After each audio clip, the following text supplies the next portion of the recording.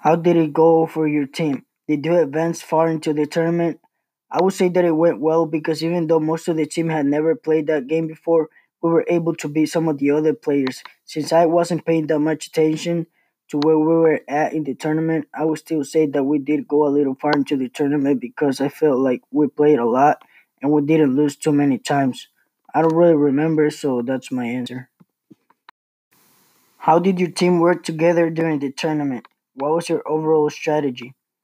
Honestly, we weren't really working together because there wasn't much to help each other with since we were going against the other players individually.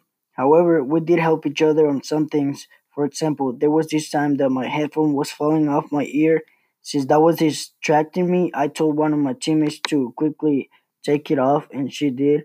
That's the one thing I remember of us helping each other. What would the team do different during the next month's tournament? We will choose better players.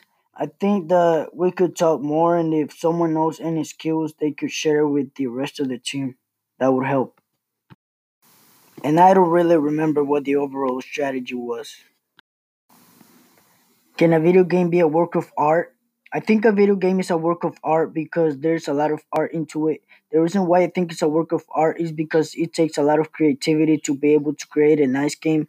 It has shapes and other colorful things. For example, the game Code DayZ has very realistic shapes like houses, cars, and many other different things with their appropriate colors. I think it takes a lot of creativity to make something like that. And that was it for this episode. So see you next time.